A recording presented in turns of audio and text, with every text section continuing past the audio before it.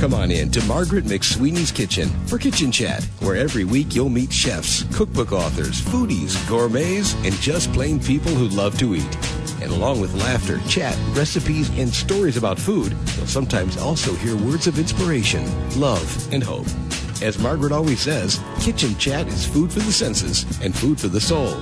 So grab a cup of coffee, put your feet up on a comfy chair, and get ready to spend a little time with Margaret and her friends. Hello, dear foodie friends, and welcome to Kitchen Chat. This is your host, Margaret McSweeney, and I'm so glad you're joining me in my kitchen today, and I hope you are having a fantastic day. Well, you are going to be inspired by our next guest. He has been on Kitchen Chat before, and I always leave our conversation just feeling inspired and encouraged in and out of the kitchen. So I'd like to introduce you again to Kent Rollins. I like to call him Cowboy Kent. And he has a new book out called Faith, Family, and the Feast with Kent and his wife, Shannon Rollins. Welcome to Kitchen Chat, Kent. Oh, thank you so much, Margaret. It's always a highlight if I can just get to visit with you. And I thank you for what you do for spreading the good news everywhere. And it's just an honor, and we're really proud of this book that's coming out. Oh, well, I would love to hear about the inspiration behind this book called Faith, Family, and the Feast.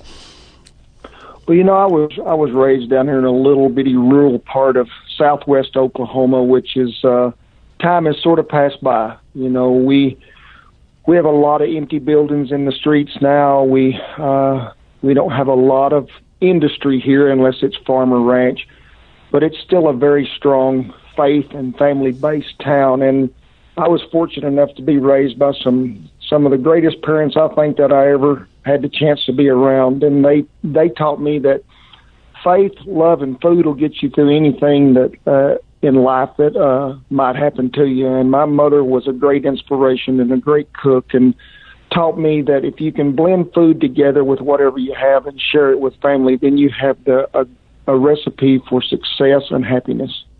Oh, I love that. And those times of growing up were so much more simple in the approach to life. And you touch about that in your book. Can you share some insight about how we've become so fast-paced and what that missing ingredient is from the good old days? Well, you know, one thing that we always had instilled in us, and we still do here at our house, and that's we gather at a table to have a meal. We bless it, and we're thankful for what we have and what we've given the opportunities. But I know in the cookbook we wrote there's so many times now that people are holding a cell phone more than they are holding a fork at the table.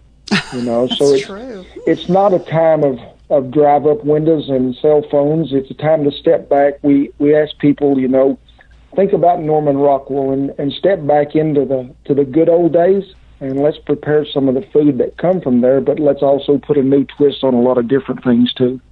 Yes, and it's so important. It's about gathering, no matter what the venue might be, whether it's in your home. That is right. Yes, and the table, or literally on the road with cowboys in the middle of field and starry skies. For the benefit of the listeners who might not have heard our previous podcast, can you share with us, Kent, how you got involved in the culinary field and cooking these huge meals literally out in the fields? Well, my mother started me to cook when I was 7, 8 years old. I thought, you know, I love what my mother does, and a lot of times before we'd have to go somewhere horseback or something, it might be 15 degrees and snowing. I'm thinking it'd be a whole lot warmer in that kitchen than it would out there in the saddle. So Mama, she'd sort of get me in there and let me have a hand at it, but I never knew I was going to have to wash dishes at the time, Margaret, or I might have got pulled back in the saddle. But she taught me how to make something out of a little bit of nothing. And she always said, cook from the heart, cook what you love. And when I started cooking for ranches and feeding cowboys, and I've been on a lot of ranches to where the cook might not be the greatest in the world, but you never complained. That was just part of growing up and proper cowboy etiquette. But I learned that cowboys respected me from both sides of the fire.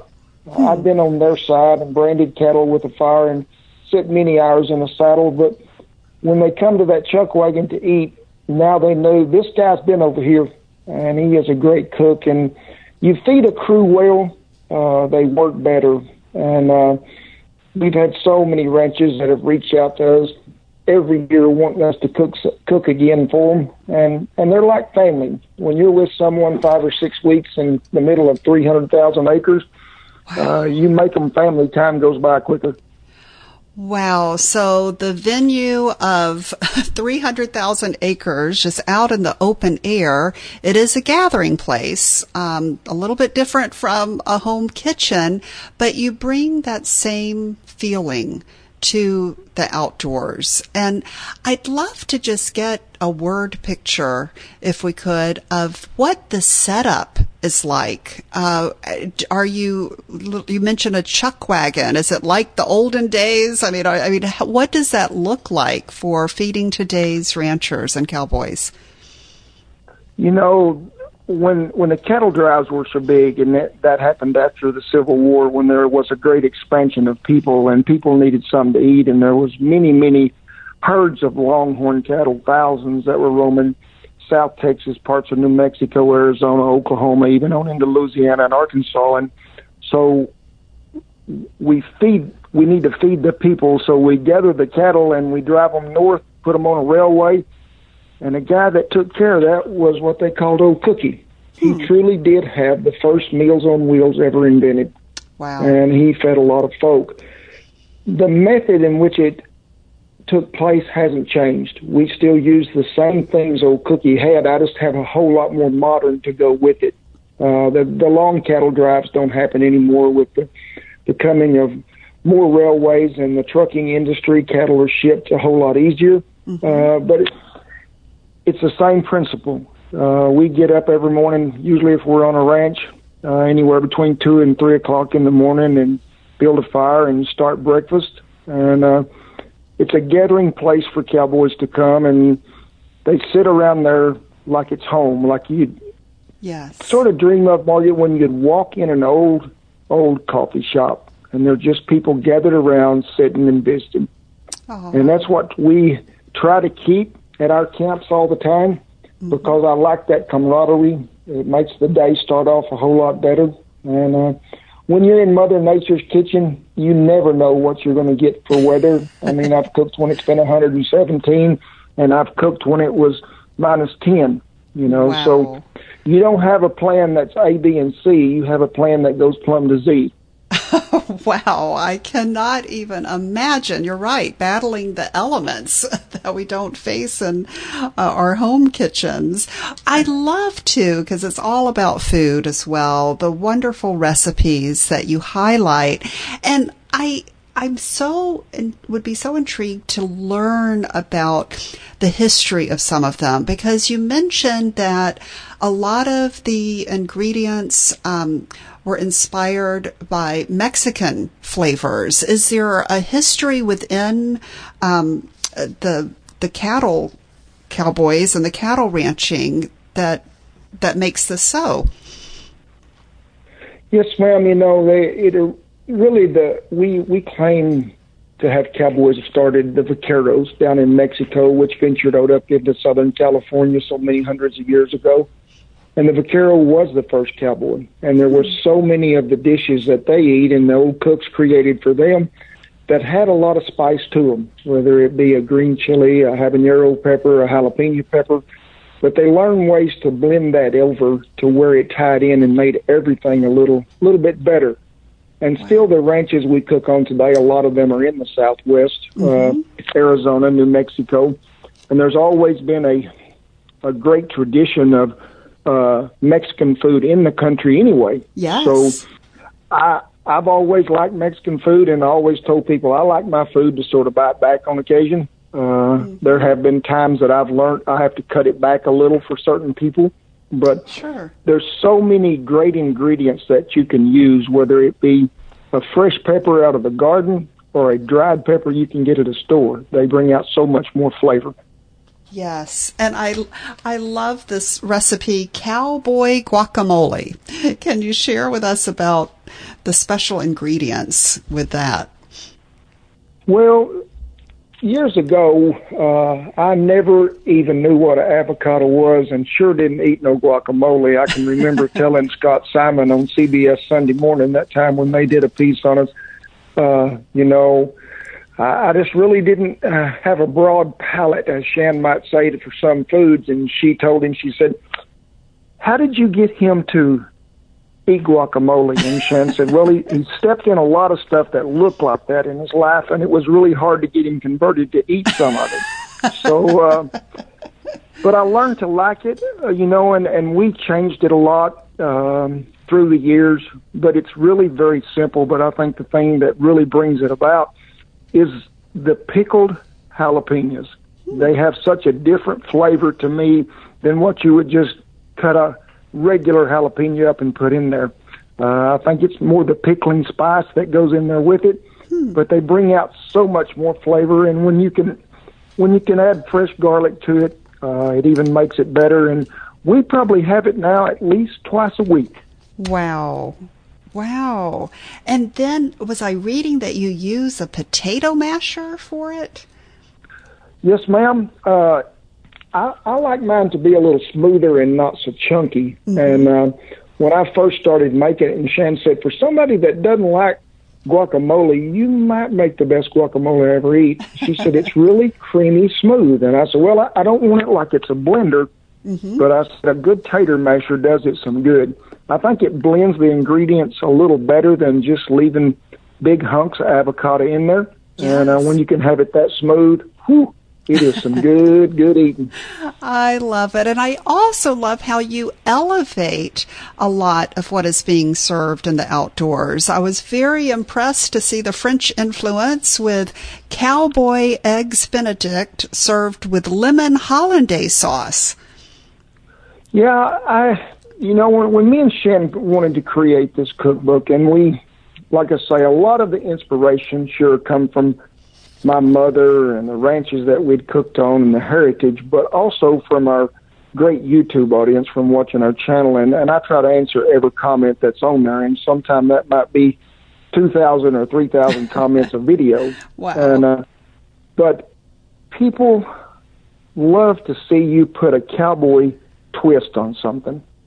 I remember the first time I ordered Eggs Benedict, I'm thinking, I don't really know what this is, but it's good eating. So I would experiment with different ways and different kinds of doing things. And, it might take me and the Beagle 3 times making it before we knew what we was doing. But it's always turned out pretty good in the end. And I do love a breakfast. And the sauce, to me, is really what brings all that together.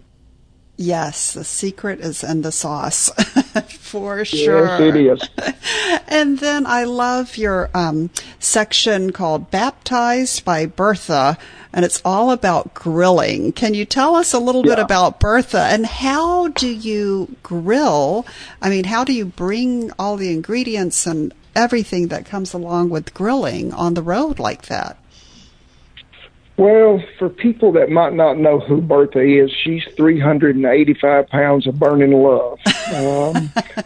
She is an old wood stove that I've had. I wore out the first one that I ever had in 26 years and got a new one built off the old pattern. And it's about 3 foot high and about 3 foot wide. And the top is just like the old wood stoves they used to have so many years ago. They have eyes in there to where you can take the eye out and actually set something in that hole to get it hotter. There's no knobs, no electricity ever in my kitchen, so you sort of learn how to manage fire in a different way by being able to move something to one side or rake the coals to one end or the other. But the top all comes off old Bertha, and an expanded metal grill goes on. And we have cooked a lot of steak on there. I tell people we have baptized a lot. Oh, are you still there? I'm kind of losing you. Are you there? Yes, ma'am. How about that? Is that any better? Oh, this is better, yes. And you were just talking about, Okay.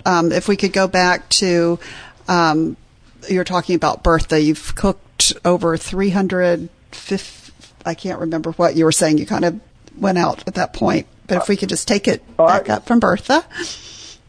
All right. Well, Bertha is, like I say, 385 pounds of burning hunk of love. She is made out of plate metal. She's been with me for about 31 years, and she's usually the first thing that ever gets unloaded before we're at a camp. It's a great way to maintain fire. It's sort of enclosed. That way I don't have to worry about fire getting away from me when I'm on a ranch so much. Mm-hmm. But it's very versatile. The top comes off. A grill can be put on there. I've heated water on it to take a bath in. So Bertha's got many uses. She just don't have a knob. When people say turn that down to low heat, you have to learn where low heat is on Bertha. Wow. You may move something to one side or put something on a taller trivet to get it away from the fire. But a lot of steaks and a lot of seafood, a lot of pork has been baptized by Bertha's flame. Oh, that is great. And I love, too, for all of the grill enthusiasts out there, you really go by wood type and talking about the coal quality, either wood, coal, heat, and the notes with the different types of wood. And yeah. I was so surprised. I did not know pecan wood is used, and it's a good smoking wood. I learned so much through this chart. Well, we're blessed in southwest Oklahoma to have, some people call it a blessing, some is a curse, and that is the mesquite tree. And they will take over a pasture if they get a chance. But it's a very great cooking wood. It's a hot wood, makes a hearty coal. But we wanted to explain in there about the different types of wood, the flavor that they might bring out, but also the heat. Pecan wood has got quite a bit of oil in it, so it makes a great smoking wood. And I know a lot of people use it back in the east and the southeast. We don't have a lot here, but we do at times get to use it. We do have some oak, and oak is a great wood to either cook with or smoke with. So we try to break it down and tell you which ones are going to have the most heat to them, which ones are going to last the longest, and what you can do for flavor. I love that. I mean, this book is going to be an inspiration to so many people in so many ways. And I love that you and your wife, Shannon, wrote this together. And what are some of her special touches in the cookbook? Well, I tell folks Shannon's like American Express. I don't go nowhere without her. She was one of the first people. Well, she was the first woman to cook off a working chuck wagon on Bell Ranch in New Mexico. Wow. For so many years, women weren't allowed in cow camps. It just wasn't. It was a thing that had always just been that way. And when Shannon come along and people would ask me if we could come cook on their ranch, I'd say, first of all, is my wife welcome? Mm-hmm. And they would say yes. And there's no spa days. There's no vacation days where we are. And she's the toughest thing I've ever seen. She's a great photographer. All the pictures in the book, with maybe one or two, are all hers that she's took on ranches. She took all the food pictures. But she's a great writer, too. And I told her in this book, because we wanted it to be mine and hers both. And she has got some great recipes in there. She loves dessert cooking. She is a great Dutch oven cook. Mm-hmm. But she has took desserts to a whole new level on a ranch when we'll be cooking and have dessert, and people will tell her, "I didn't know you could cook this in a Dutch oven." Wow! And it's anything that can be cooked in the house can be cooked in a Dutch oven, because all these recipes were done outside first before they were ever done in the house. Wow.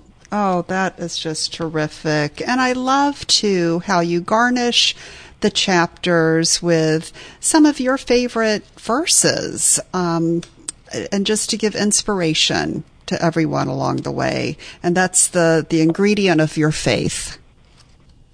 It is. I've always been a person that knew exactly where my blessings come from, and that's from God. Yes. And we were so fortunate to always know this, but we always make sure that every meal is ever on a wagon, and the Cowboys know it, and they're a very patriotic, faith-based bunch as well, that everybody takes a hat off. We all stand in silence, and we bless every meal and thank the good Lord for the blessings that we have, whether that be in the food we have, the weather we have, but also just the opportunity that we get to live the lifestyle we have. Oh, this is just beautiful. And I love, too, how you dedicate it to those men and women who are serving our country as well. Yes, and that goes back, too, from a lot of the YouTube stuff. We have so many viewers who are in the armed forces or are veterans, and they would send us emails and say, what we did today or what we witnessed today was not pleasant. But when we get back, we pull your videos up on a computer and we watch them and we feel like we're home. Aww. We have so many gifts that we've received from servicemen and women all over the United States and abroad. We had an Air Force pilot that sent us their flag that they flew over several missions in Afghanistan. And it just touches my heart that if we can bring a little bit of simple into their life, but a little bit of laughter and a little bit of home to them, hey, we're money ahead. And I always tell folks, we owe them and God so much. And yes. I'm always going to pay tribute to them. And if people have watched our videos, they'll know that at the end of every video, I tip my hat and I tell every one of them as we look at that old American flag, thank you for what you do for our country, because I think sometimes it goes often unnoticed. Absolutely. And thank you for all that you're doing and blessing my life and the lives of so many of the listeners and viewers with all that you do. And with your wonderful new book, Faith, Family, and the Feast, listeners, I'll make sure I have a link to that on my website, kitchenchat.info, and also a link to Kent's website, kentrollins.com, and his YouTube channel as well. And Kent, I always like to end the show with 3 tips for the home chef. What is it that you've learned on the road that will really help the home chef in his or her kitchen? First of all, always have faith in yourself that you can get it done. Don't be afraid to experiment, to go out of the box. I learned that when I was on Chopped. Sometimes you may not know what something is, or you may not have an ingredient that is called for, but you learn what will take its place, and you learn that it will blend in well. And the last thing is, always be sure that you bless the food and share it with family and friends. Oh, well, thank you so much for sharing everything with us Margaret, today. It is my pleasure, Margaret, and we look so forward to the book coming out. And just thank you so much, ma'am, for all that you do. And we hope that you have a blessed day. Oh, thank you. And thank you, dear foodie friends, for tuning in today. Make sure you visit Kent at kentrollins.com and his YouTube channel as well, and his new book, Faith, Family, and the Feast. And always remember to take a moment and savor the day. Thanks for joining Margaret for Kitchen Chat today. Margaret would be so excited for you to drop by and visit with her at kitchenchat.info, where you'll enjoy podcasts, blogs, recipes, tips from chefs, and even great giveaways. She invites you to share your recipes and kitchen stories too. As Margaret always says, savor the day.